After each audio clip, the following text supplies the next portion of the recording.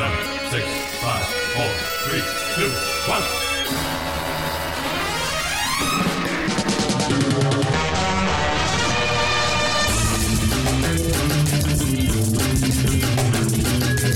Hey, welcome back to Optimism Vaccine. I'm Steve, and that's right. It's the glitz, the glamour, everything you look forward to every year. It's the ultimate award show. It's the episode where we talk about our favorite movies from the previous year. So joining me today, we don't have a special guest, believe it or not. Well, I mean, we've got two guys that I think are pretty special, but nobody extra special because, you know, COVID, Sundance, all these things happening, and they kind of get in the way. So I do have Jack Eason here. Yeah, thanks, Steve. That wasn't the best introduction, but you know what? I'm excited to talk about the Oscar chances for all these films. I'm sorry. You're. I didn't mean to say you're not special. Somewhat special, like you know, like 5 out of 10 special. 5 out of 10 special. You taught me the word blotto today, so that's pretty cool. Yeah, no, you know, Steve, this reminds me, like, my family commission. I'm the youngest kid of 4, and my parents obviously went all out and got fancy family portraits done after my sister was born, the third child. They never updated them after I was born. I was a mistake. Oh, wow. And you've just brought that up, Steve. You just brought that to the forefront of this podcast. And yeah, that's rough. I'm gonna have to start drinking, which I already was doing earlier, so I got a head start on being depressed. That's okay. I don't like to think of you as a mistake, Jack. You're just a happy accident. That's it. That's what I'm going for, day in, day out. Yeah, and speaking of parenthood, Jake Trapila, future parent, is here. He's here. Yeah, thanks, Steve. I'm glad I could be here, and I did not get accreditation for the COVID Film Festival that is raging on. Yeah. What are they? So are they doing? They're doing Sundance like remotely this year. Is that right? Yeah, it's a virtual show. Screenings are on their site. They're not even showing them in HD. I'm hearing. It's standard def streaming 480p. That's insane. Yeah, you know. Yeah, but you know, people are coming out in droves. Our good friend Matt Neglia has allegedly watched 11 films in a single day. Friend of the show, Matt Neglia. That's fucked. I don't know. Yeah. Well, and then not only did he watch like 23 films in 24 hours, but he legitimately told someone, because someone was just like, "Wow, I can't believe you saw all those films. How do you find time to write about them all?" And he's like, "I don't. I write about them at the end." What the fuck? How do you do that? How did like all of that shit's gonna leave your fucking brain? Yeah, or mixed Steve, with other shit. Steve, if you've you know, sample some of his finest tweets, I think none of this is particularly contradictory. Yeah, I refuse to accept the critical slurry that Matt Neglia is creating in his brain right now. It's disgusting. I don't understand that. For my best pieces, when I watch a film and then I don't take notes or anything, and then I watch 24 more films, and then I go back and I write the review on the first film. And that's what I find is the best method for expelling my madness onto paper. Yeah. To be fair, this is kind of what I'm doing today, as we've discussed. We're discussing the best movies of 2021, and I mean, there's films I loved from 2021. It was a really strong year, but rather than refresh my memory on any of them, I've just been playing video games all week. So we'll see what I remember. I remember the directors of all of these movies, so I can name that real quick. So Jake, the rest of it's probably up to you. Well, remember, I mean, we do call you the Matt Neglia of Optimism Vaccine. So this all son of a bitch, you said you stopped. I'm really going hard for you today. Jesus. I don't know, man. Like I mean, I'm so bad. I will specifically if I know that I'm writing about a movie or I have to talk about it on a podcast, I'll take notes. And then sometimes if I wait 3 or 4 days or whatever, and then I look at my notes, I don't even know what my notes are about. Like there's been times where I write something, what the fuck is this? So I don't know how Neglia does it. He's got an expansive mega brain. He's got the limitless pill. He's ready. So, yeah, he's got that Lucy 100% of his brain shit unlocked. He's going for it. He's totally going for it. Jesus Christ. Unfucking believable. Yeah, weird. We didn't get Sundance accredited. Like, we don't have press passes. We got nothing. We don't get that sweet 40p. Who's in charge of these things? Do they not know who we are? I think you can just pay real money. Like, you can just hand them money and they'll just give you stuff. Yeah, there's definitely press passes, but then there's also, I think you can just buy virtual tickets to attend. Anybody can attend the film festival. Yeah, my problem with Sundance is that honestly, the first name that pops out for me now for Sundance is David Lowery. And that just means I can't take the entire festival seriously, because I've seen A Ghost Story. And speaking of 2021 films, he did a movie for The Year of the Everlasting Storm, which was like maybe 7 short films combined into one movie, and all of them were kind of about COVID and kind of, insulating and being, stuck indoors and kind of that isolation of it. And Lowry's is absolutely the worst film of all of them. So yeah, Sundance has to kiss my ass a little bit if it wants me to take it seriously again. Well, at least we don't have to talk about the new Sundance movies, because we're just here to talk about our favorite films of 2021. Jack's fave that he can't stop talking about, Hillbilly Elegy. It's, actually, I think that might have been 2020. I don't fucking know. It absolutely was. That's my favorite kind of movie that I don't want to watch it, but the idea of a film like smugly trotting out like it's going to be, the big awards season hit, and then it just falls flat on its face. I love that. That always feels good. But I don't know. Did 2021 have a Hillbilly Elegy? I don't know if this counts, but you cannot convince me to watch Belfast. There's no fucking way I'm going to sit down Belfast and put that movie sounds like on. Has strong, similar vibes. Yeah, I would say that's a thing. Okay, here's my I'll read the synopsis and I'll just like kind of rehash the plot, and then I'll say it has striking compositions but feels emotionally hollow. And then my little like snide tweet letterbox moment will be like more like Bell End, and then that's all on the review. Next best picture, Matt Neglia, hire me. I'm your boy. I charge $80 an hour. Yeah, I don't know. I don't. Belfast is probably fine, but it's another one where it's just like I don't think I got too much shit to watch. So no Marvel movies, no Belfast. I think that's a fair way to continue my life. Yeah, you need to find that balance. I am 100% convinced that Belfast is going to win several Oscars. Yeah, I'm saying this now, and then like somebody's going to take this clip of me saying I'm probably not going to watch Belfast, and then it'll win a bunch of awards, and I'll begrudgingly end up watching it. And I'm gonna end up right our where Oscar catch up that we subject ourselves to every year. Although I think we found maybe kind of like an out for that, so we'll see what we do this year. Yeah, we figured it out last year, and hopefully this year we'll continue we that figured streak. it out last year. We ended up watching when we're like 3 of the movies were still really fucking bad. Yeah, I know. We're like, this is how we're gonna do it, and then no, we just fucked ourselves in a unique way instead of the standard way that we ruin our lives. So yeah, I don't know. I guess we could talk about some actual good things. And I want to start by talking about something that Jack Eason has not seen, but he probably should see. And I want to ask you a question, Jack, because you've seen The Other Side of the Wind, right? I have, yes. Now, this film famously reconstructed from the bits and pieces that Orson Welles left us with, and then basically put together into a movie in 2017, 2018. And we've got something maybe just as good, if not better, because if there's one thing that The Other Side of the Wind and Orson Welles didn't have, it was esteemed thespian Don the Dragon Wilson. I figured this is where we were going. Wow. Yeah. To be fair, they did not have him when they originally shot this movie, but please continue, Steve. That's true, but I mean, it's, at the end of the day, they should have figured it out. There's no karate at all in The Other Side of the Wind that I'm aware of. And yeah, I don't think so. No. Vinegar Syndrome, who you probably know as a boutique label that puts out horror, exploitation, softcore, hardcore, all that fun stuff.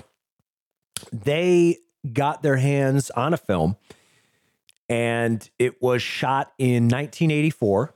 It's called New York Ninja, and they had all the reels, didn't have any sound, and they didn't have a script. They just had this film.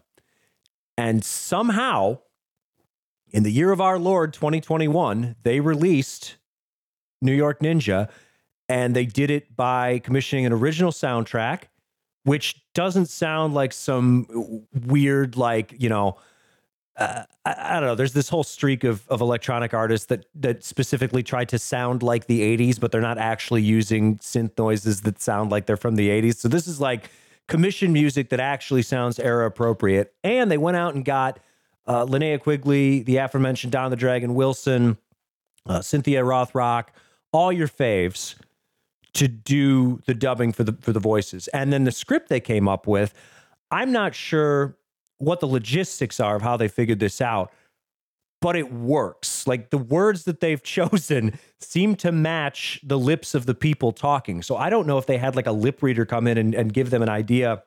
That would be the easiest thing. Why don't you hire a lip reader and they just kind of come up with like a first draft and then you refine? That's what I would do, you know, if I had to reconstruct a movie with no sound.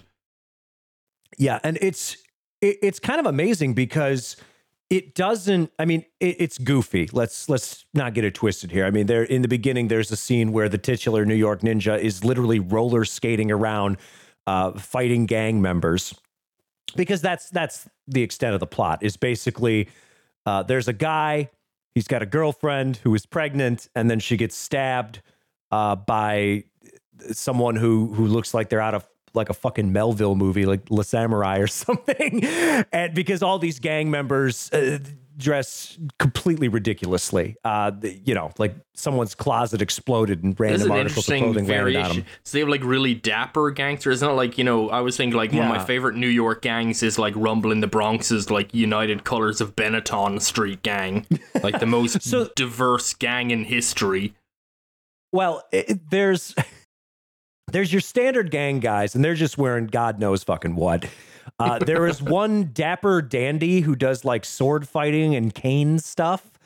And then there's another guy he's sort of a ringleader / failed government experiment of some sort. So a lot of layers to this one.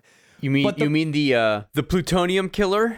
Aha, the plutonium killer. That is correct. Who has to expose himself to radioactive materials in the back of his car, otherwise he'll melt and fall apart. This couldn't This couldn't possibly be part of the original script. Like, they had to have made. Did they have footage of a guy exposing himself to plutonium? Oh yeah, it's all in the movie. Yeah, and that's the other thing too. It's not like I kind of went into this expecting like a Kung Pao Enter the Fist or What's Up Tiger Lily type of thing, and it's not that. It's a goofball trashy movie, but it's also I feel like it's as accurate as it could be given what they had. It's not like they went in with this whole idea of making this like cheeky, like, oh look, it's bad, isn't that fun? It seems like they were going for the authentic shit, and they nailed it. It just happens to be really fucking silly. And it's from a guy who, from my understanding, the star, the original director, I don't think he had a lot of experience in the world of directing or acting or writing or doing anything associated with film. And really, one of the strongest scenes in the movie, and it completely sets the tone, if you want to know what you're getting into, is the opening where our protagonist, the titular New York Ninja, finds out that his girlfriend is pregnant before she gets stabbed. It is the strangest non-human interaction I have ever seen. It's just completely bizarre lizard people behavior. And the further you get into the movie, you realize that this is just kind of the wavelength that the director's on. That's how he behaves. That's how he thinks human beings speak to one another.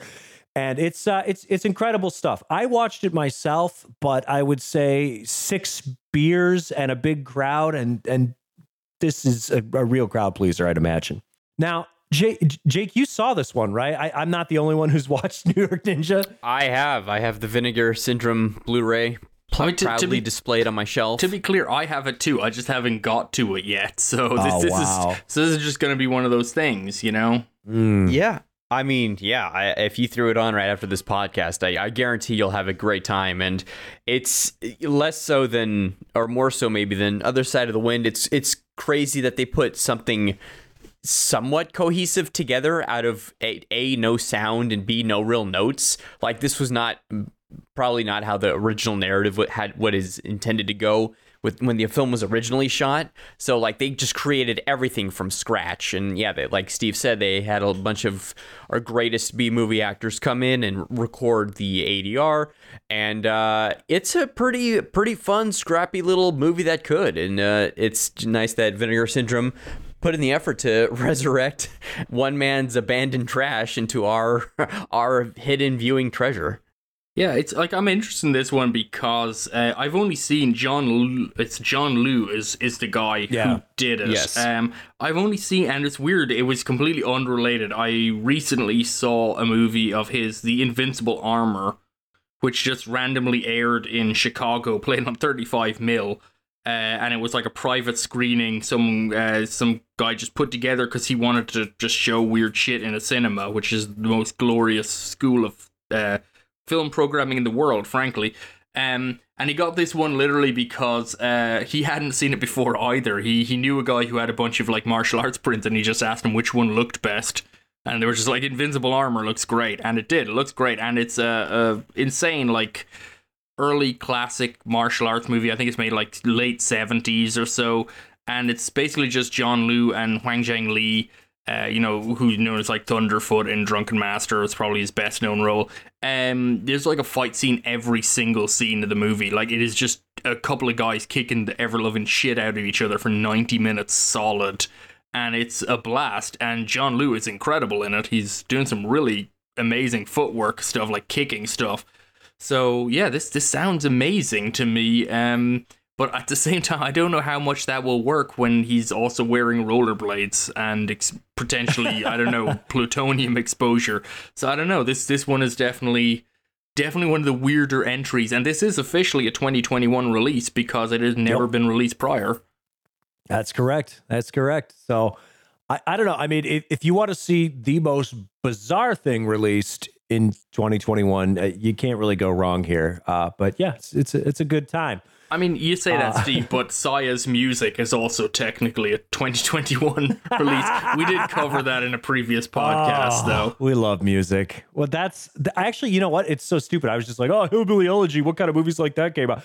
Fucking music. Music was supposed to be. Sia's just on TV like, oh my God, we're going to touch so many hearts. And then she got nominated for awards and shit. And then, nope.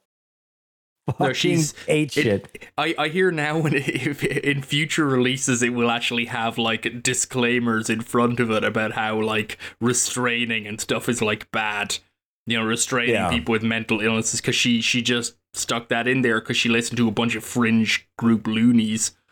So well done, Sia. Yeah. I can't wait for Sia's next movie, which presumably will be the Apology Tour. I don't know. Oh man, yeah, just gotta restrain, gotta hug it out. That's how it works. God, that fucking movie, I completely forgot that I saw that. What a triumph of shit. Anyways, I'm gonna keep my streak going of things that Jack Eason hasn't seen yet, because I enjoy just kind of dangling things in front of him. But I know Jake, you saw this one too, and I think, we're talking about the best movies of 2021. I don't know if this is like, someone's top film or a top three. I wouldn't put it up there, but it gets a big pat on the back. Pig is really fucking good. Why is Pig so fucking good? I think it's because it's kind of a nice slap in the face of these like Nicolas Cage people that just think that Nick Cage is a joke, and they've never seen Leaving Las Vegas or, appreciate any of his more nuanced performances. And they're just waiting for him to scream and freak out, which, to his credit, he does a great job of doing. And you kind of forget that Nicolas Cage is a fantastic, just physical actor. His facial impressions, how he carries himself, He's got a real presence to him. And in Pig, he really doesn't say much. He spends most of the movie just kind of sitting around in silence. And anytime he does say something, the way he delivers the lines, my God. There's a scene where Nick Cage is sitting in a fancy Portland restaurant, and he basically eviscerates this chef until the guy is on the verge of tears. And the best scene in the movie. Oh, it's a beautiful, beautiful thing. And it's also fun the way that it kind of plays with expectations, because, you know, you see this movie, it's called Pig. It's got this, you know, really dark, ominous poster. And the synopsis is Nicolas Cage plays a guy whose truffle pig is abducted, and he has to, you know, go on a revenge quest to get it back. And you think there's going to be explosions and he's going to fuck things up because here's Nicolas Cage in a low budget movie. It's going to be an action film. That's not what it is at all. It's basically a character drama, and it's sort of a mystery, but that kind of takes a back seat. And it's a really depressing, kind of downbeat but resonant story of just how, no matter how much you try and remove yourself from, capitalism or certain industries or things of that nature, you can't ever completely pull yourself away. You're always getting kind of yanked back into it. And it's really fucking good. So who knew? Pig. Why haven't you watched Pig yet, Jack? Well, I will tell you. I have a story. The answer is because you're a bad person. Because I started watching Pig, and I watched the opening credits of Pig. And then I was watching with Holly, and we got talking. She's like, I hope nothing happens to the pig, because she just wasn't feeling that night. She just didn't feel like that. Mm-hmm. So I checked in, like, what's that website? It's like, does the dog die? That website that just tells you whether or not the dog dies in the movie. Because, to be fair, that's a legitimate thing. It's a bunch of really shitty filmmakers repeatedly have animals die in stories just for, like, cheap emotional storytelling. And generally, it doesn't bother me. But, you know, she's not a fan. You know, she considers film to be light entertainment. And to be fair, that's just a shitty shortcut that idiots use. Like, there's like a handful of movies where animals die that it's actually like legitimate or framed appropriately. For everything else, it's just like, oh, are you sad now because the little dog died? Oh, well, we're doing something here. And I'm like, no, you're not. So anyway, I checked that website, and I think it said something about like the pig doesn't end well or something. I was like, I'm not going to risk it. So really, the reason why I haven't seen Pig is because I'm a great husband. That's it. It's not about the pig. I mean, ultimately, it's not about the pig. The pig kind of gets the ball rolling, but it's really not. The pig is kind of a non-issue after the first 10 minutes. You're gonna explain that though to the person who likes pigs. Yeah, it's a cute pig too. A really just great pig actor. Like if there's pig Oscars, I would give it the pig Oscar for sure. Yeah, the pomme de porc or something. That's a very demeaning name for the pig Oscar. Pomme de porc. Trademark that shit. That should be for best depiction of a police officer, just to keep on track. Yeah. How sad is Christy going to be that she couldn't be on this episode when she hears you say pomme de porc? And I know she really liked Pig too, so that's too bad. But good one. Yeah, no, Pig I really loved. And I think for a while it was my number one film of the year. And then like just in the last 3 months, we just got bombarded with so many great releases that it was ultimately pushed aside. But yeah, from the way you set it up, like Nicolas Cage is a hermit living in the woods of Washington, and his truffle pig is stolen, and he goes on what we think is going to be a revenge mission to get it back. And you think, oh, this is going to be Mandy, except instead of avenging his wife, he just goes to rescue his beloved swine. But it turns into this weird, melancholy film about grief, and goes into this underworld, like the underworld food, let me rephrase, the food underworld of Portland, and how like there's secret restaurants and fight clubs for chefs and busboys. And it's a really great film. And the scene that you highlighted where he sits down at a restaurant that has like this very pretentious new wave cooking, and like their menu is all of like these deconstructed food items that are just so up their own ass. And like he basically brings the chef out, who was a guy he once had under his wing many years ago, and he just completely eviscerates him with his life choices and says like everything you've done up to this point is a joke and you are a joke and nobody knows you. And it's just such a potent reminder of how exceptionally great Nicolas Cage is. And yeah, it was one of my biggest surprises of the year, and I highly recommend Pig. So maybe a follow-up New York Ninja with that one, Jack. It's weird. Yeah, I mean, it's weird when you describe it about like the food restaurant underworld. I'm immediately reminded of like Tom Yum-goon, aka The Protector, where Tony Jaa's going looking for his elephant. He does the same thing. He goes to a bunch of like restaurants that sell illegal meat, and he kicks ever-loving shit out of everyone. So it sounds like Pig is an honorary sequel. Yeah, I think it's in the same spirit. Yeah, Cage doesn't kick the shit out of anyone, but yeah. That's a shame. We should do Tony Jaa should be in Pig 2 in the city.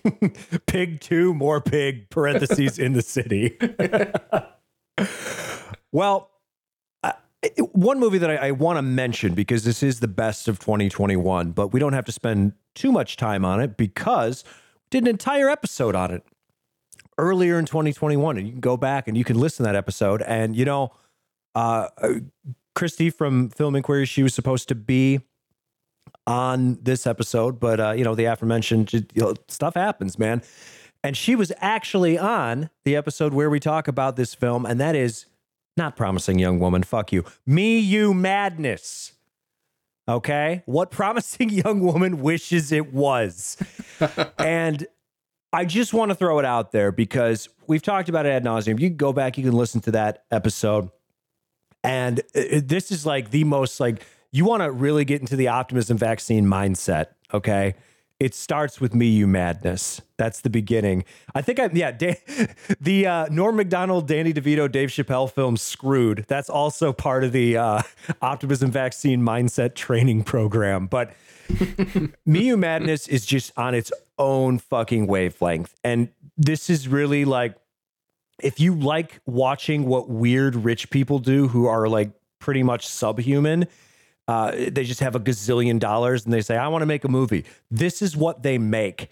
And it's just a singular piece of work. There is nothing like it, even though it's pretty much just aping American Psycho, but in all the wrong ways. It's goddamn incredible. So I just want to throw that out there. It's an amazing movie. No, I mean, honestly, I watched nearly, I think 60 official, slightly more, but I discounted some like Netflix stuff that I was like half watching that was nonsense. That was like TV movie stuff. It's like, this isn't really in the play running anyway. But like, I watched like at least 60 2021 official releases of varying degrees of quality. And honestly, Me, You Madness stands. It's a great movie. It is incredibly fun. I think it would make a really great double bill with much better reviewed film, Bad Luck Banging or Looney Porn, the the Raju Yuda film from Romania, which is a really fascinating film about kind of the current situation, the current discourse, the kind of like kind of how our current stage of history is a group of people in denial about why we are who we are and where we came from, that we can't talk about anything that makes anyone uncomfortable, and just sort of, you know, and how we're like this strange new conservatism that has crept in that's trying to dictate discussion and standards, basically, you know, as they would themselves would describe it, as snowflakes, but it's actually, you know, the people who are actually concerned about this stuff are all conservative, but they're convinced that tiny babies on university campuses can't handle the truth. Meanwhile, they are burying themselves in layers of excuses and obscurest kind of viewpoints to make sure they don't have to acknowledge just readily settled history, so that they can just get mad at people because they have to wear a mask or they have to talk about like America having some problems. Jack, can I share something with you really quick? I just want you to know I made a crucial mistake this weekend, and I was going to burn my Carhartt coveralls, but I forgot to take them off first, so they've melted to my skin. Oh man, anyways, we'll pour one out for you and your grand political activism. But yeah, so like Jake, you've seen Bad Luck Banging, right? I have. I actually just came back to theaters and I got to go see it last week, and yeah, it was quite a treat. Again, like Pig, it was completely different than what I was maybe anticipating, but it's a very interesting film. Especially, it's broken into these 3 acts, and the second section, I think, has a lot of great things in it. I don't know really how to describe it other than, like, I think the film calls it an alt dictionary. It is. It's just a bunch of terms, but it credits Ambrose Bierce's Devil's Dictionary in the end credits, which is exactly what it's doing, which is basically kind of subversive, kind of politically kind of fanged definitions of words. And that, yeah, like you say, the film is like set into 3 segments, and that middle segment is literally just a series of words with kind of like little illustratory vignettes going along with them. But yeah, just kind of covering the strange paradoxes of, for example, the one that sticks out in my mind and I think really sums up a lot of where the film is going in is where they recount the story of like a German concentration camp that like ups executions, systemic executions to like 20-something thousand people being murdered every single day so that they can wrap up inventory before Christmas so they can celebrate the birth of Jesus. And like, this is a thing, this is real, and it's just kind of that idea of how, you know, systems and big think and just this casual insanity that surrounds us that can be justified. I mean, the film is very imbued in that. The whole first section of the film, which I adored, is basically the general story of the film is about a woman who basically, she's a school teacher and she makes a sex tape, and the sex tapes gets leaked, and it was just going to be her and her husband, a private tape, and it gets leaked, and suddenly her job is on the line. You know, she has to basically make an appeal to keep her job at a prestigious school, because now there's this video of her engaging in sex that's available on the internet, and the whole thing is just outlandish and out of control. But the first section is amazing. It's just basically her walking through, you know, I'm not sure if it's where in Romania it is, to be honest, but just walking through the streets of Romania, and it just kind of follows her, and then the camera just gets distracted and kind of zooms in on details on the street, and none of this all looks to be just, you know, readily available stuff that's there. It doesn't look like they mocked up anything for it, but just kind of like a person moving through a world of advertising signifiers. Everything is sales, everything is image, everything is spin, everything is trying to kind of make you renegotiate your place in the world through capitalism or consumerism. And it's just this very simple technique to set into the film, but it just kind of shows that we're almost at odds with our own world at this point. You know, we have to negotiate our very position.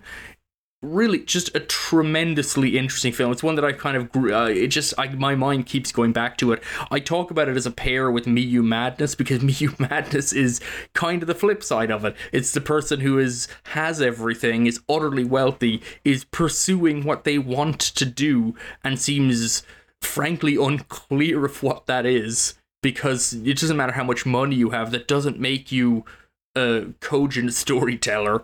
And the result is something that's absolutely baffling. Another film I would pair it with in 2021 actually is The Scary of 61st, the most fucking online movie I've ever seen, from Dasha Nekrasova, who is Red Scare. I don't listen to these podcasts, so I only know them in passing. But a wild film. I kind of enjoyed it. It's really weird and pervy, but they're like, it's Rosemary's Baby, but about Jeffrey Epstein. So, yeah, another one of these films that you're never quite sure what level the director's on in terms of, honestly, a film that I'm laughing, but I don't know if I'm laughing with or at them, and I'm not sure where the line is, and that's honestly kind of fun. It could go either way. There's a negotiation there.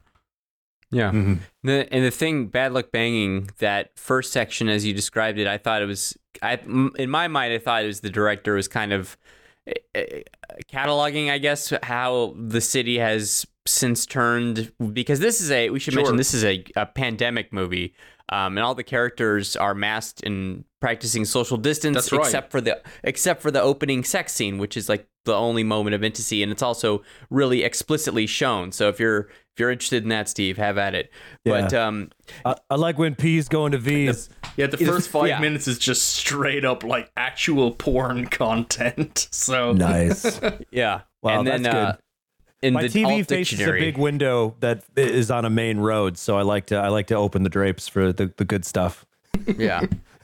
There you go. And then the keep it open for the alt dictionary section 2, because my favorite, which is also kind of ties back to the theme of the film. Again, this is a school teacher who's kind of being attacked for having a sex life, and it just gets released to the world. And so there's the definition of the word blowjob, and as we were reading it, we see the actual act of oral sex is on screen, and the definition it gives us is blowjob, the most looked up word in the online dictionary. The second is empathy. And I thought that's just like the perfect summation of the entire film in one image. that's it. I mean, that's nice. 2021. It's everything's hanging out front, and people are trying to feign caring about each other or figuring out if we're supposed to. There's some kind of negotiation. I mean, amidst COVID, of what we owe one another, and apparently the answer is nothing. This has been kind of ongoing for a while. Yeah, I mean, I think Bad Luck Banging is, like, if I had to pick a film that is representative of the zeitgeist, it's this one. It's a really kind of, you'll see a lot of, like, it's in a Romanian film. You'll see a lot of American Moors in it, Europe, everything. It's, apparently we're all the same and we're all fucked, essentially. Sounds about right. Well, let's change gears a little bit, and why don't we talk about my favorite kind of movie, the hangout movie? And who doesn't like hanging out with their dad, right? So, what'd you boys think of Titan? I did not. I was not aware what film was going to come up here. So, I mean, how many other movies did you see this year about hanging out with your dad? I feel Yeah. It's the loving story of a dads come in boy different being- forms, man. Sometimes it's a guy that you light on fire, and sometimes it's a guy who's a fireman. right. Yeah, it's some are automatic and some are manual transmission. Who knows? So fucking dumb I didn't make that connection. Good movie. It's a good movie. Yeah. Titan is fantastic. I saw it in an early screening and it completely knocked my socks off. I described it as Cronenbergian in the chat. It's Decrenu, Julie, the director of Raw. It's her next film, her follow-up. It won the Palme d'Or at Cannes this year, and I thought it completely trounces Raw, and it's just is such a fucking knockout. It's the lead actress is great. Vincent Linden is fantastic. Yeah, I have nothing but great things to say about Titan.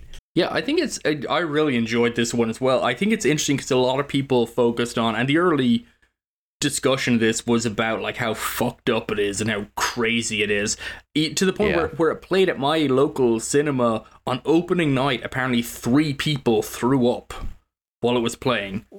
I have no idea why. Like, watching the movie, like, there's some strange stuff, but like, it's 2021, so I mean, there's a story beat in this movie about a woman fucks a car. Okay, she gets in the car and somehow has sex with the car and becomes pregnant. All been there. Yeah, becomes pregnant with some kind of car baby. And you might think, oh, that's a little weird. But, like, I mean, come on. Cinema's 120-something years old now. That's not that weird, okay? Especially considering Cronenberg made Crash in, like, the mid-90s. And there's various other things that have happened. Like, we're well... There's a long and storied cinematic history of fucking cars. Yeah, okay? absolutely. Like, I mean, and anime's been a Right. thing for years now. They've done all kinds of illegal stuff. Should be illegal stuff. So to be, this movie's not that weird when I watch it. It really isn't. I think it's a very touching movie, though. I think it's a very interesting movie about kind of reconciliation with, kind of like, as cliche as it sounds, finding your own family and so on. But I think there really is something here in that these people kind of forge relationships almost in spite of the reality, just to kind of soften the world around them, a very unfeeling, cruel world. There's just a lot of considering it's a movie about a girl who murders several people, then fucks a car, and then has some kind of an agonizing alien pregnancy. And there's an incredible number of really touching, quiet, kind of caring moments in this film that I think a lot of people kind of blew past because they were so busy. It was like, how do you fuck a car? And it's just, the film to me is really much more about that kind of the father-daughter bond, father-son bond. They kind of mess with the gender element within it. Very much kind of, and in that skewing perceptions of masculinity, we have the hyper-masculine fireman who takes his son under his wing, who is not actually a man at all, among other things. It's just really a film about kind of like, and I feel like when I talk about it, it always sounds incredibly cliche in terms of, kind of forging your own identity, finding your own family, being comfortable in your own skin, but also within the vein of a movie where someone does fuck a car. So, this isn't Hallmark. It's not doing any of that kind of stuff. Well, but this kind of builds on Raw, right? Because it's the same type of thing where conceptually, it's pretty fucking simple. It's about identity, finding your own family, what it kind of means to be human, or a big old sack of meat walking the earth, and and how you find comfort in the different relationships that you forge.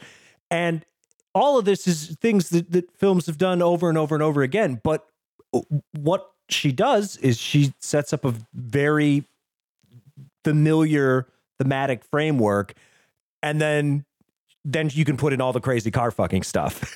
And it still works because we're kind of trained as movie watchers to like note and identify and recognize these patterns, these thematic patterns that we've seen over and over and over again. And then the fun twist is just the way that she balances these tender moments with obviously, brutal murder, car sex, things of that nature. So I don't know. I feel like the problem that people run into with this one is I never got a read from the film that it was just being, provocative for provocative sake, like it's not coming at you like, ooh, look at the fucked up thing I just did.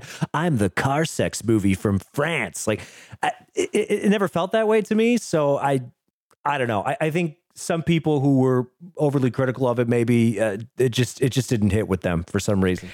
It also kind of, I think with several of the films we describe, you can kind of just fall into the trappings of describing its themes. And like one of my favorite films of the year is a 3-hour odyssey on how one manages grief through art. And like how I say that, it sounds like the worst thing in the world. I'm just saying to the audience, watch the films that we say, and then, come out with your own interpretation or your own describing of it, because I think a lot of Titane, that a lot of the hate it got was also just about, this feels just like it could be a movie about gender fluidity and all. It's all very much a subject movie filtered through this violent lens, but I think there's a lot much more to it than that. 100%. I mean, like Frank Zappa famously said, talking about music is like dancing about architecture. Is this like there's this divide between discussing something versus experiencing it.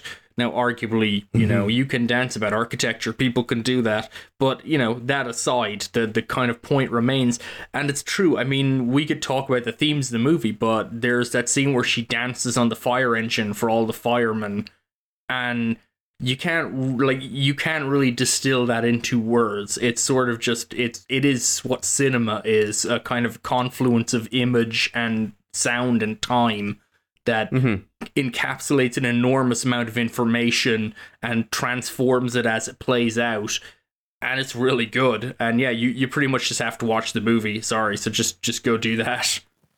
I think it's probably your best move. Well, from car fucking to just dude fucking. Another great one, maybe my favorite film from 2021. If you had to make me pick, let's talk about The Worst Person in the World. She's not so bad. No, she's not. No, this is she's all right. She's okay. She's not that bad at all, honestly. Even by the high standards set by the Norwegians and their robust social welfare system, she's doing okay. Yeah, this was I must admit this is the first Joachim Trier film I've seen. So, Jake, you're a fan, so you can probably fill in. You can contextualize this one a lot better. But this is strikes me as one of a really rare film, and I don't know why these films are so rare. Kind of reminded me a lot of kind of off the top of my head. I think Suzanne Bier did Hearts and Minds, the Dogma film. I think that's what it's called, or is it Open Hearts? Sorry, Open Hearts. Open Hearts. Yeah, with the, and kind of these films that fully embrace that human relationships and human life is not a series of binary decisions where there's a correct and an incorrect decision, and it's kind of a branching path, and you try and take the correct decision. I think humanity generally, and certainly any kind of like self-help market economy that wants to try and sell you, to be the better person and so on, there's this overarching concept that life is a story, and you have to tell the story as best you can through good decisions and, firm beliefs and strong values and so on. And that's not what life is like at all. I think for everyone who lives life, really it's messy and it's strange and it's mixed up, and there's multiple possibilities at any given point, and you choose one based on your best sensibilities at the time, or possibly other, maybe it's not the best, maybe it's all you can do at the time, and you just kind of adapt and you keep going. And that's actually what life is. It's just a messy clusterfuck of things being stitched together to kind of come out somewhere down the line, doing pretty well. This movie is not like crazy, it's not like misery porn or anything, but it is a film that struck me as like kind of capturing how essentially like it's about a woman who enters one great relationship. She has a really strong relationship with a guy, but she meets another guy and she really likes him, and ultimately she kind of decides to try out the other relationship, and she examines what she's doing with this, and it's kind of like what is the correct answer, what are we supposed to do here? There's really kind of, we have to forge our own lives, we have to do the best that we can, but our relationships with people are always shifting and changing, and we have to at some point choose ourselves. And I think that's part of what the title is playing on. The worst person in the world is that she necessarily has to be selfish at certain points, but it doesn't actually mark her out as a bad person. And it's just one of those films that acknowledges human life as being messy and kind of kind of ad hoc, that American cinema, certainly, or classic Hollywood cinema, avoids like the plague. Absolutely, especially when it comes to like romantic comedies or whatever. This situation, this is the baseline story. This is the fucking default for any romantic comedy, and it's, you have woman A, and then there's guy A and guy B, and does she choose guy A or does she choose guy B? And this guy is really sweet and outgoing, and this one is more intellectually stimulating, and which one do I choose? And the answer is, I don't know, one, the other, both, neither. Who fucking knows? Like, that's the actual answer. It's not, there's not a right answer. And it's a wonderful film because it takes time to examine multiple different relationships that she has, and show her life and show how she could be happy and also struggle with these two very different men. And ultimately, she doesn't end up with either one because it doesn't fucking matter. Like, that's not what it's about. So, it's so funny because it seems like such a simple concept because that's how life is. Like, that's just the way shit is. But yeah, it's like cinema is afraid to embrace that for some reason. And it was just refreshing to see something that it's like, yeah, that's pretty much, that's normal shit. And that feels nice. Yeah, a lot of people get bent out of shape when movies, I guess, don't, or life itself doesn't even provide the answers you're looking for. And this is as far as Joachim Trier's work goes, he's basically here to say, hey, guys, it's okay, even if into the throes of adulthood, you don't have everything figured out. Nobody really ever does. And so this film fits right in just with all of his previous works, which are kind of about people. Again, this sounds very message and themey, but it's about people finding their way in the world Like his first film, his debut, Reprise, is about two best friends who want to become writers. One guy turns out to be a failure. One guy finds great success in his work, but then he can't handle it and he has a nervous breakdown and turns suicidal. And it's just about the darkness that life throws at you and how we all have to cope with it in our own way. But yeah, this is maybe his most stunning film yet, and I've loved all of his previous films. The lead actress, Renate Runcev, is just fabulous.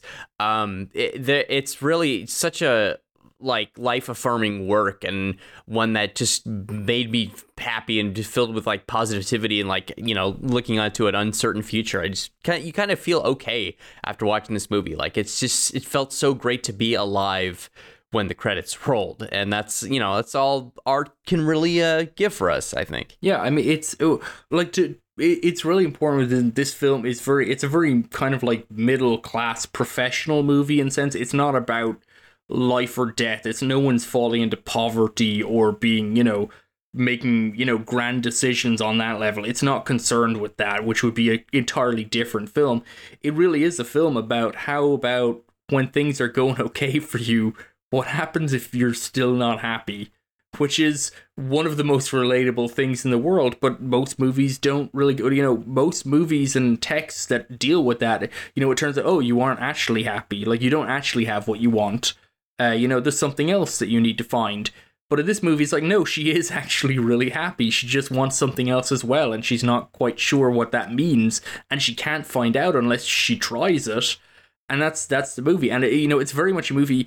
I think what's really interesting about this film is that she has these two different partners throughout the film, and the film gives over so much time to them as well to kind of examine them, which is really unusual. You know, most movies have like, it's the star, like you're the protagonist of reality is the general standpoint of films, you know, and certainly romantic comedies. It's like what really happens is that this one person, or what really matters is one person is happy and makes the right decision to get the happy ending. And this film instead is very much about examining how the relationships and the boundaries between these characters kind of push and pull against each other as they're all looking for certain comforts and considerations and so on. And kind of, you know, it strikes me it's a really, I think, useful film because, and it's always hard to gauge this because, you know, very online kind of discussion, but like Gen Z particularly just recently had another fucking blow up on TikTok about what is it, West Elm Caleb or whatever.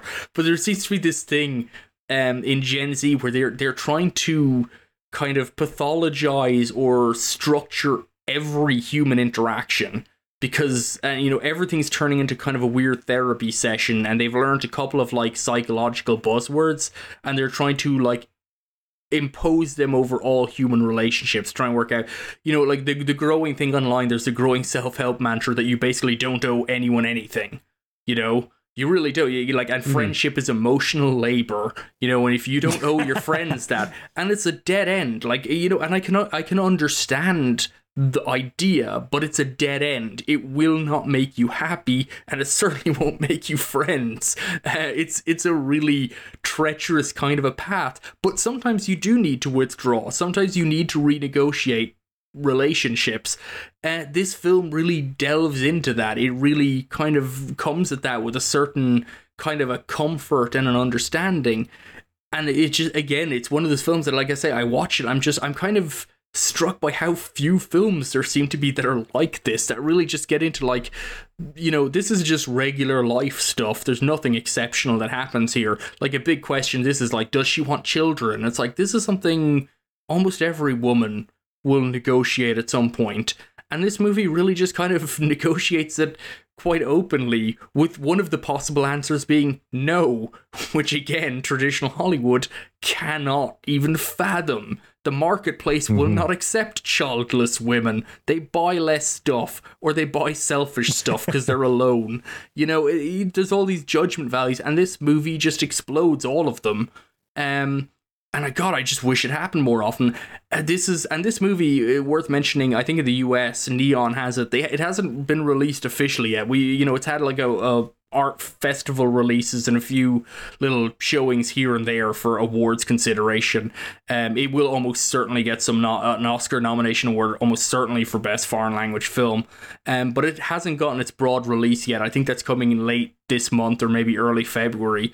So if you're only hearing about it now, you have plenty of time to catch it in cinema.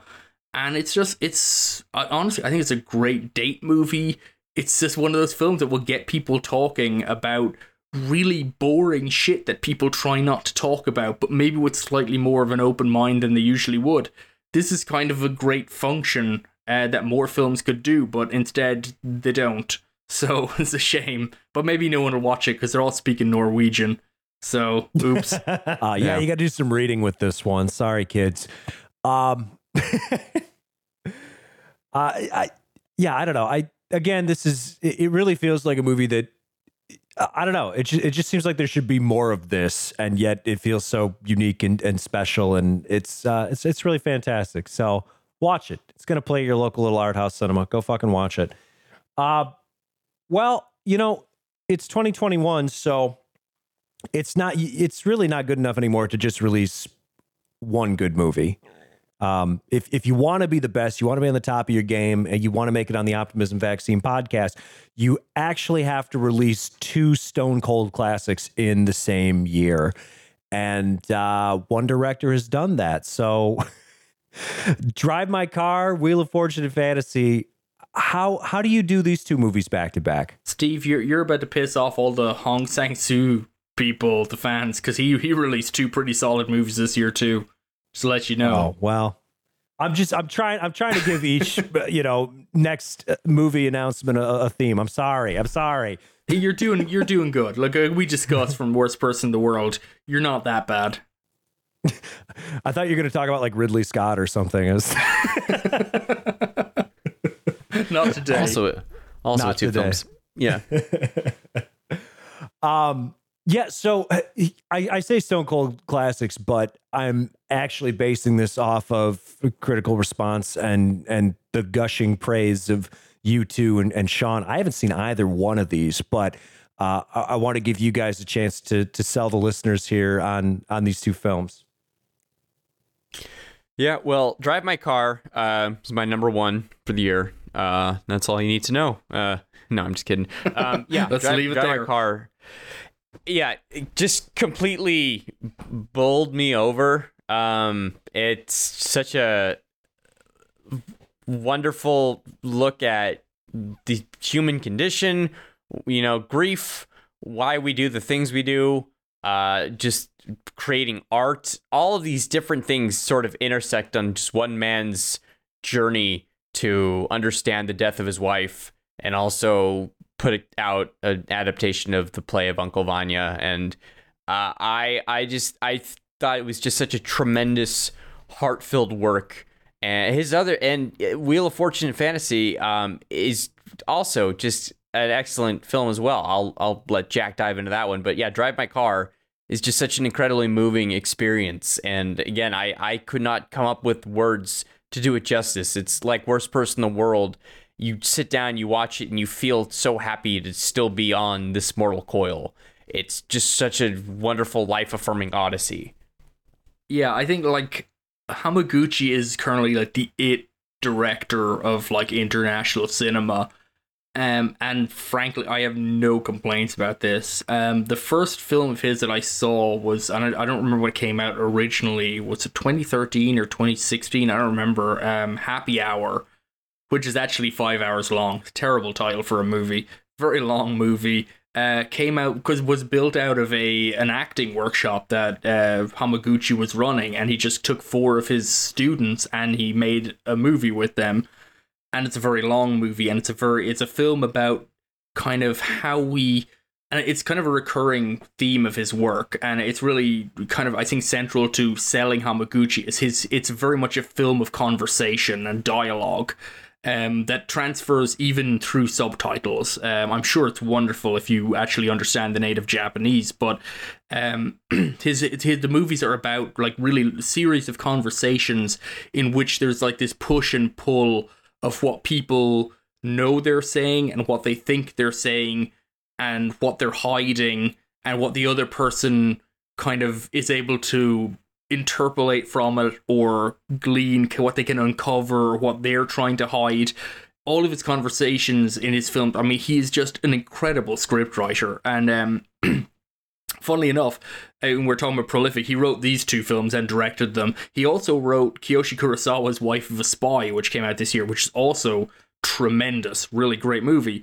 But that's, we won't go into that one. But he's basically at the top of his game right now. Happy Hour is easily, I think, one of my favorite films the last 10 years. Asako 1 and 2 came after that, which shares similarities with Wheel of Fortune Fantasy. It's kind of a film about missed opportunities, about making the right choice. Actually has some overlap actually with The Worst Person in the World in terms of kind of determining who one should be with and what are, different possibilities, and there's no clear answer. Also has a kind of an overlap with Romer, and Romer, I think, is a major touchstone also with Wheel of Fortune Fantasy.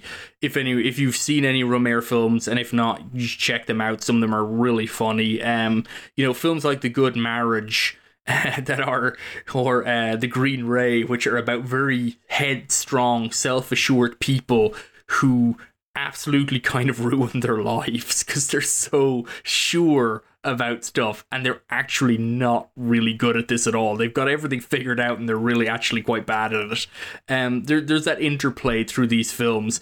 But I say all this really just to like hedge the concept that Hamaguchi's films have this just incredible, effortless kind of depth to them that they really, and they're not dense and they're not foreboding to watch them, or they're not like, they don't feel heavy to watch them. They really don't. And I know I'm talking about a 5-hour long Japanese movie or a 3-hour Japanese movie. Okay, they can take their time. They're not rushing anywhere. But to sit down and watch them, they are not abstract or obtuse in any way, shape, or form. They really are just people talking. They're quite easy to situate yourself into. They're not quintessentially Japanese. They're not about the ins and outs of like a tea ceremony or anything. You don't have to understand like how the social strata intervenes in all of these things. Just very accessible films about a modern Japan that's very much just a modern everywhere, where people are searching for meaning and searching for solace and relationships and are often screwing it up or not quite getting it right. So Jake talked about like Drive My Car, which is certainly is a film of the two. Drive My Car is currently just wiping up like award stuff. It's just soaking up every single goddamn film award out there. It's winning everything. And it's kind of interesting because frankly I think Wheel of Fortune Fantasy is really neck and neck. Like, they're really two tremendously good films. It's kind of staggering how equally footed they both are to me. But Drive My Car is certainly the one that's kind of like enamored all of the critics and everything. It's really soaking up everything. So, I think that might be the one that more people gravitate towards, and it just does everything so well. Hamaguchi just has this wonderful grasp of film grammar to kind of like move the scenes through these conversations without like, it never feels like it's getting cloying or sticking. He does this wonderful thing in Drive My Car, which, a good example of just doing something very simple, but it just feels almost like totally new, which is that the opening credits for Drive My Car open about 40-ish minutes into the movie, which is something that, it happens. Other people have done this for. Vera Sataku's Blissfully Yours does the same thing. The opening credits are like halfway into the movie. Monty Python obviously put the opening credits at the end of at least one episode of their show or even their movie. You can do it for fun too. But in Drive My Car, it's really, because it's a film about a man who has a wife and then the wife dies and then he has to process kind of what that means to him. And it's kind of her death ushers in, and we have 40 minutes of movie, and then she dies unexpectedly, and then the opening credits happen, and it's just such a simple kind of switch of film grammar to let you know now the film has begun. Because it's not about the time we spent there, but it's like now something has happened, enough has happened that we're now beginning to have the real conversation. And it's such a simple little thing to do, but it really is tremendously effective. And I think that's a very good in like an idea of how Hamaguchi works. He is not a flashy director. He's not doing like he's not Gaspar Noé. There's no twirling cameras and huge amounts of CG, though he does use a little CG here and there. I seem to recall there was one shot he was asked about in Asako 1 and 2. I'm trying to even remember the details of the shot, but he was asked if he used CG for it, and he declined to answer. He likes a little bit of mystery about what he's doing. But like they're just such simple films, and they run so well. And Wheel of Fortune Fantasy, I guess, to talk about that, is it's 3 stories. Each story is kind of about human relationships, romantic relationships, but it kind of intermingled with fate. There's sort of each story has an element of chance that inflects upon it, that kind of dictates how events unfold. And it's just so good to watch. It's lovely. It's also working. He's an actor's director. Like I mentioned, Happy Hour actually was born out of an actor's workshop. Frankly, some award ceremonies this year and for 2021 have leaned into this. If you wanted to do a Best Supporting Actress nomination, you could just have no one but people who are in Hamaguchi films. You could fill entire categories with just the women playing in Hamaguchi films. Lead actor, actress, you could pretty much rank it, like fill out the stocks with that too. He gives so much. He's so generous in his kind of what he gives everyone to work with, that there's so much depth to it. It's just they're just wonderful. And to talk about them again, there's an incredible amount we could talk about. Like Uncle Vanya, for example, is an interesting touchstone in Drive My Car. The director produces a play of Uncle Vanya, but it's an international version of the play, so each person comes from a different country and they speak their own native language. So it's a theatrical setting, but everyone speaks in their own language to each other. So there's this kind of breakdown of communication that means that the actions, what they do on stage, becomes central to how they communicate, because we understand they can't actually understand what they're saying, although they share the text of Uncle Vanya, so they know, but only because they have reference to a third party. This becomes, kind of part of the director's kind of navigation of his own falling out with his wife, who it turns out he doesn't know as well as he thought he knew. There's elements there that he's trying to navigate, but it's not like trashy or anything. It's not like, salacious. It's not a film about how his wife was bad actually and he's better off without her or anything like that. It's a movie about how, we all have facets and secrets and tensions and things maybe we're not, we don't want to share, or we don't even really acknowledge fully about ourselves. So anyway, I've waffled on long enough. Just watch both of these films. You just do it. Just stop it. Turn this podcast off. Go watch them. They're amazing. Took the words right out of my mouth. Yeah, I think that's the hard sell there, man. Steve, fucking watch these movies. What are you doing? What the hell, dude? Listen, they were on my list. The Plex has been having issues. No pigs die in either of them. You're fine. Just watch that them we all. know of. That's true. There's a good dog in Drive My Car, so nothing bad happens to him. No, man, we're like okay. So here's the new angle for Optimism Vaccine. We're Allison, the vegan alert girl from Letterboxd, but instead of giving vegan alerts, we just give pig alerts. Like if a pig dies in the movie, we let everybody know. Something to think about. It's like a hyper niche vegan alert, just in case anyone's wondering. I wonder what she thought of pig. Jeez, probably not a fan, given the pig's fate. They're in restaurants that serve meat. That's surely a huge problem from the get-go. I guarantee, without looking at her review, I don't think she likes the scene in the third act where Nicolas Cage cooks a pheasant or something. That is very unfair to the pheasant. Absolutely. Mm-hmm. Yeah, not great. Not great. Well, I feel like we covered most of the big stuff. Is there anything that we missed here? Do you guys want to talk about your favorite age gap movie of the year? Was it Licorice Pizza or Red Rocket? Red Rocket for me, to be honest. As much as I enjoyed Licorice Pizza, maybe I'm not kind of behind all the acclaim of that movie. It's a great deal of fun, don't get me wrong, and I had a blast watching it, but Red Rocket is just continuing Sean Baker's streak as one of the best American filmmakers that we currently have. And Simon Rex, who I mostly know as just being the goofball idiot from the Scary Movie franchise, it turns in an incredible performance. It's just kind of another, it's about a guy who wants redemption in his hometown and blah, blah, blah. But yeah, it's got a real heart and energy to it that I just find infectious. Yeah. This is, it's probably... I was just going to say, it's probably my least favorite Sean Baker movie, but it's still good. So that's, I mean, the guy, he's got a pretty great track record. And I think it actually pairs really well with Worst Person in the World, because it takes a very simple, like age-old cinematic theme concept of this guy's like, he's going to find redemption and growth by going home after he hits rock bottom. It's like, no. Some people just don't change, and he's a pile of shit. So, and you could be charming and a pile of shit, believe it or not. Yeah, I think that's a clear distinction.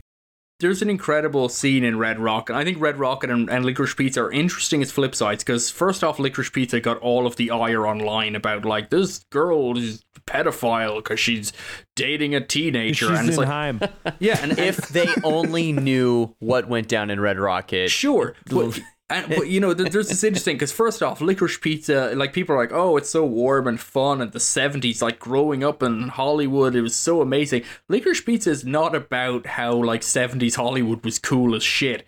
It's basically about how America barely has its shit under control, and like everyone's like one drink too deep to stop the train. That's basically Licorice Pizza, and it is very fun and entertaining, and it has a warmth to it, and this fantastic central performances from Alana Haim and from what's his name, is it Cooper Hoffman, is Philip Seymour Hoffman's son. Like these wonderful performances that really kind of ground it, but you know, it's not a fond recollection of a time era, you know, or of a time period, but people seem to have just gone, it's like, oh no, unabashedly this much older, you know, this 20-something-year-old girl is like dating a 15-year-old, and that's wrong. And it's like, yeah, it's not the only thing wrong in this movie, and also she's not really dating him, among other things. Like, there's definitely some inappropriate stuff there, but you might have noticed there's a lot of inappropriate shit happening everywhere in this movie, you know. Red Rocket is funny because no one seems to be talking about it. It is much clearer in that the lead character is kind of a piece of shit. I think it's much more. I understand people aren't complaining about the age gap and that. To give a summation of that film, Simon Rex plays like must be in his like late 30s probably, or even early 40s. You know, porn performer, fallen on hard times, goes back to his hometown of Texas City, Texas, which is a real place I'd never heard of, and it's basically just smokestacks and chemical plants. Reminds me a lot, actually, of like the rubber town in Louisville. Very similar. Gave me very similar vibes. It's kind of a part of America that's not really talked about, but a lot of towns have, which is all the heavy manufacturing area. Where I know in like Rubber Town, Louisville, like people just die young there. Because all the houses just back up on chemical plants, and America, that's fine, that just happens, that's just a thing, you know. And so like there's that really interesting setting, like all the established shots of this is like a house, and behind it there's just billowing fucking smokestacks. But basically this aging porn star is like looking to make good, and he just finds this pretty 17-year-old, but she'll be 18 in 3 weeks. And she already goes by Strawberry, and he just reckons she's like his ticket back into porn. And it's, if that makes you feel uncomfortable, yeah, that's pretty much where they're going with it. But really an incredible film about, I know it's really du jour to go like, this movie's about capitalism, but Sean Baker's movies are pretty much all about capitalism. That's kind of a major part of it, because you don't get poor without it. And it's just sort of like, there's this incredible scene in Red Rocket that my mind returns to. And I do think Red Rocket is one of the best films of the year, even while I acknowledge I don't like it as much as Tangerine and The Florida Project. And maybe that will change over time. I feel like it's a little more straightforward than those, but it's still tremendous. There's a great scene in it where our protagonist hangs out in its bedroom, or he hangs out in the bedroom of this girl that he's dating basically with the hope of bringing her into porn to basically kind of bring him back into the business. And she sings him a song. She has like a keyboard in her bedroom, and he's like, oh, it's a keyboard. Like, oh, you play keyboard? I didn't know that. And it's kind of like he's feigning interest in her because he doesn't give a shit about her, really. She's just pretty, and he reckons, she's a meal ticket. She's not even of age, but she can be a meal ticket. There's like a market advantage to her. And she sings this song, and she's actually played by Susanna Son, I believe is the name of the actress, who is actually a musician. And she gives this very stirring, kind of performance of an NSYNC song, very kind of the film's recurring musical theme. But, she's good at singing. She's good at playing the piano. It's kind of this surprise within the film. She's not half-assed it. It's clearly something she's interested in. And it's great because you just see him sitting in the back, not really expecting her to be good at anything, and his eyes just sort of glaze over because this isn't why he's interested in her. He doesn't care if she can sing or play piano or whatever. And that's kind of what Red Rocket is. It's a movie about market dynamics and basically how we can kind of reduce everyone to a market factor. There's a price tag on everyone, and we can kind of negotiate that and take advantage of it. And that's largely considered good. That's hustling. That's, taking advantage and doing the work. Really, really downbeat, grim film at certain points, but also incredibly funny. So, yeah, well worth checking out. Maybe just the only thing made explicit about its themes is that it's set during the 2016 election, and there's MAGA signs just kind of peeking into the background and in some scenes. That's right. One of the only films where snippets of Donald Trump audio sneaking in didn't feel completely egregiously like annoying to me. Like it fit the milieu they were talking about here. Yeah. So I feel like this is probably Sean Baker's highest budget film that he's ever made.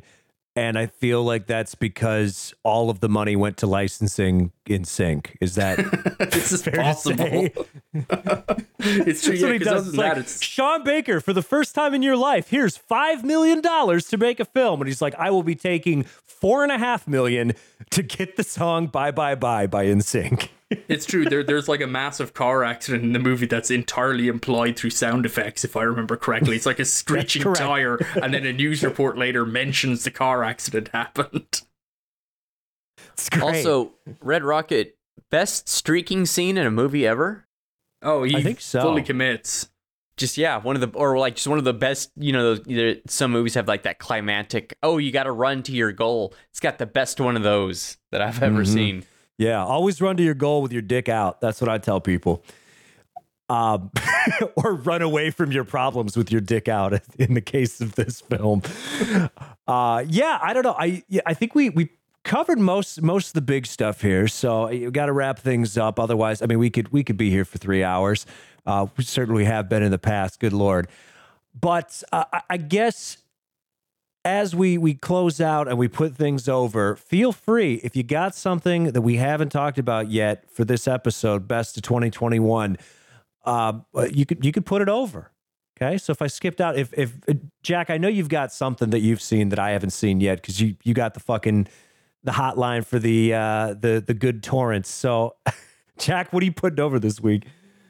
Okay, so keeping that in mind, you know what I am going to put over? The only film, because the Hamaguchis we've discussed, Drive My Car, Wheel of Fortune, Fantasy, for most of the year, they were my top two films. Unassailable, incredible, great. And then just at the last minute, I think I found one movie I like more than them. And this is not to deflect on them. They're tremendous. But Bruno Dumont has a new movie called France. And I loved it. I'm a longtime Dumont fan. Many people are not. So if you've seen other Dumont films and you hate them, I'm not going to say this one's going to change your mind at all.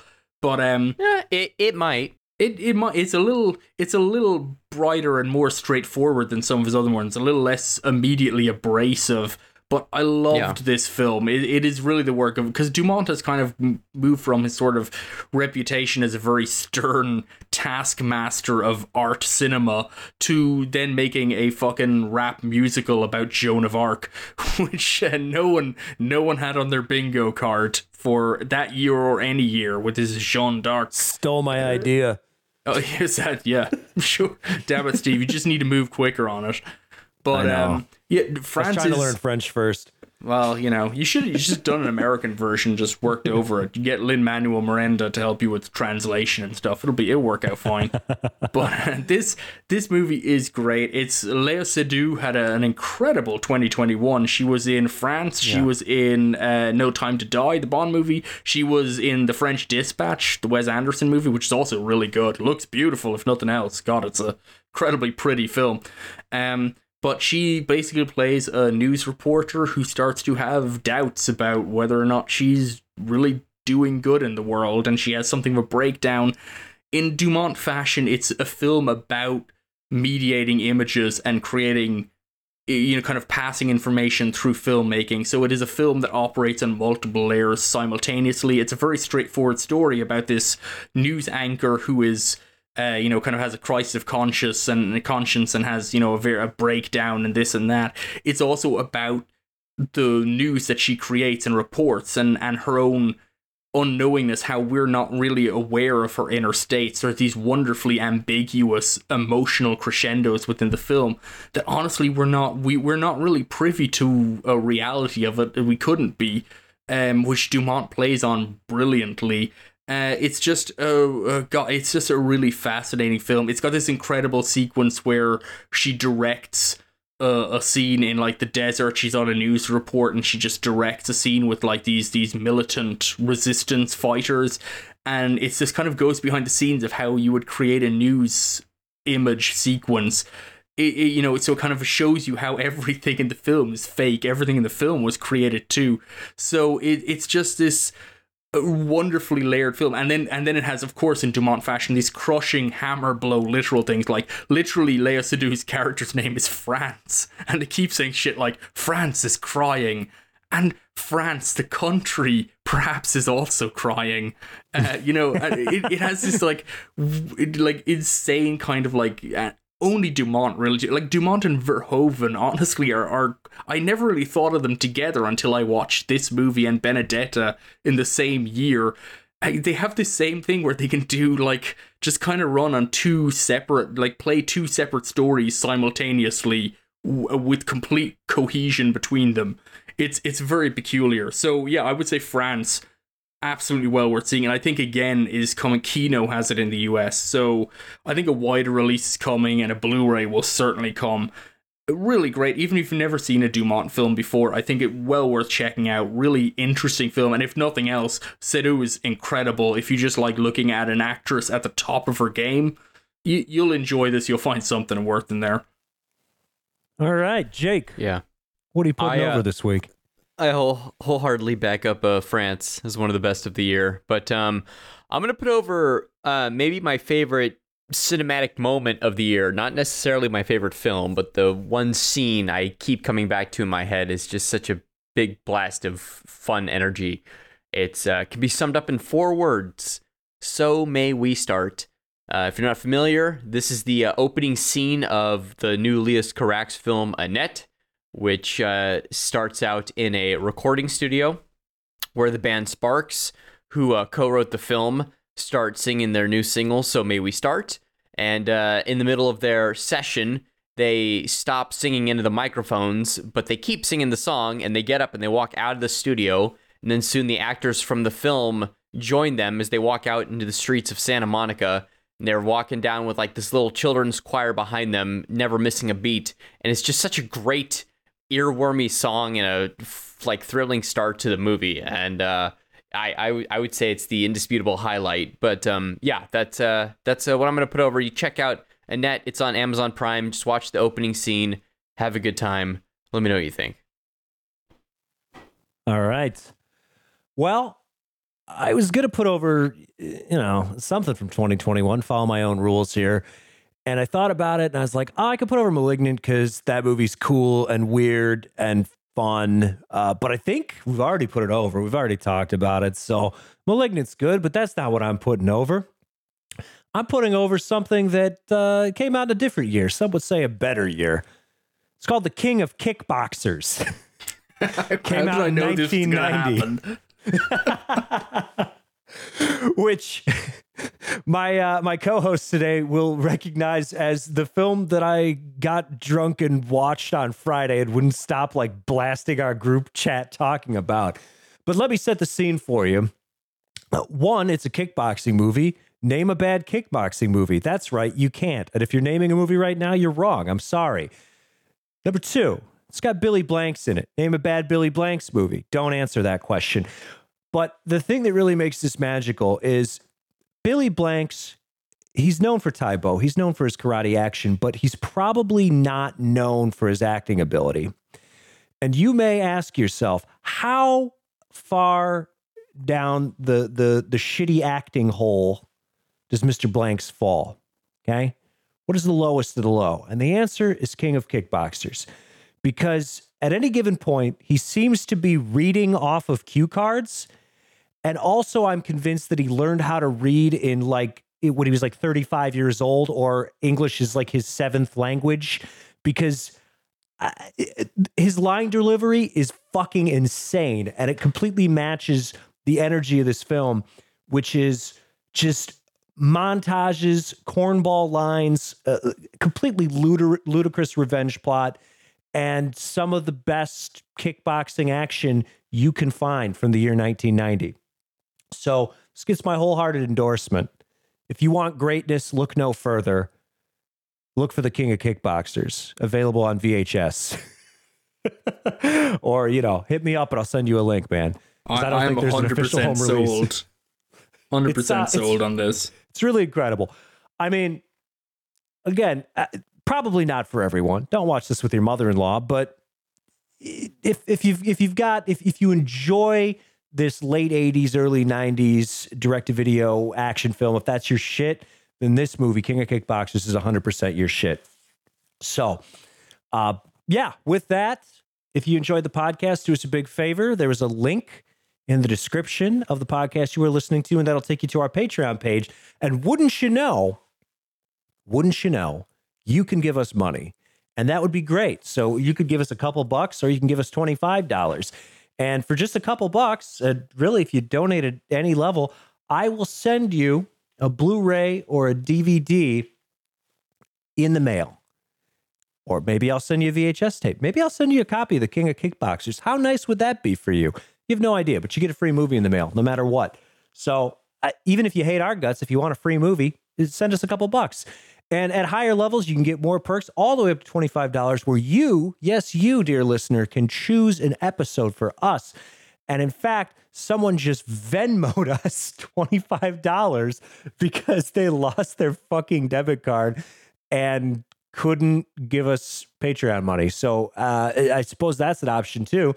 But it also speaks to the average Optimism Vaccine listener, who's the type of person that loses their debit card but still wants us to do an episode on something. So that's fun. So if you got a little extra cash to throw around, we'd really appreciate it. Podcasting is expensive. We got to pay for hosting and all that stuff. We got to make these boys sound nice. And it's a lot of money, a lot of work. Also, if you have any questions, comments, death threats, marriage proposals, if you know about a sequel to The King of Kickboxers that I'm not aware of, optimismvaccine@gmail.com, or you can tweet at us at optimismvaccine, and we would love to hear from you. So, Jake, final word is yours. London's a bad place.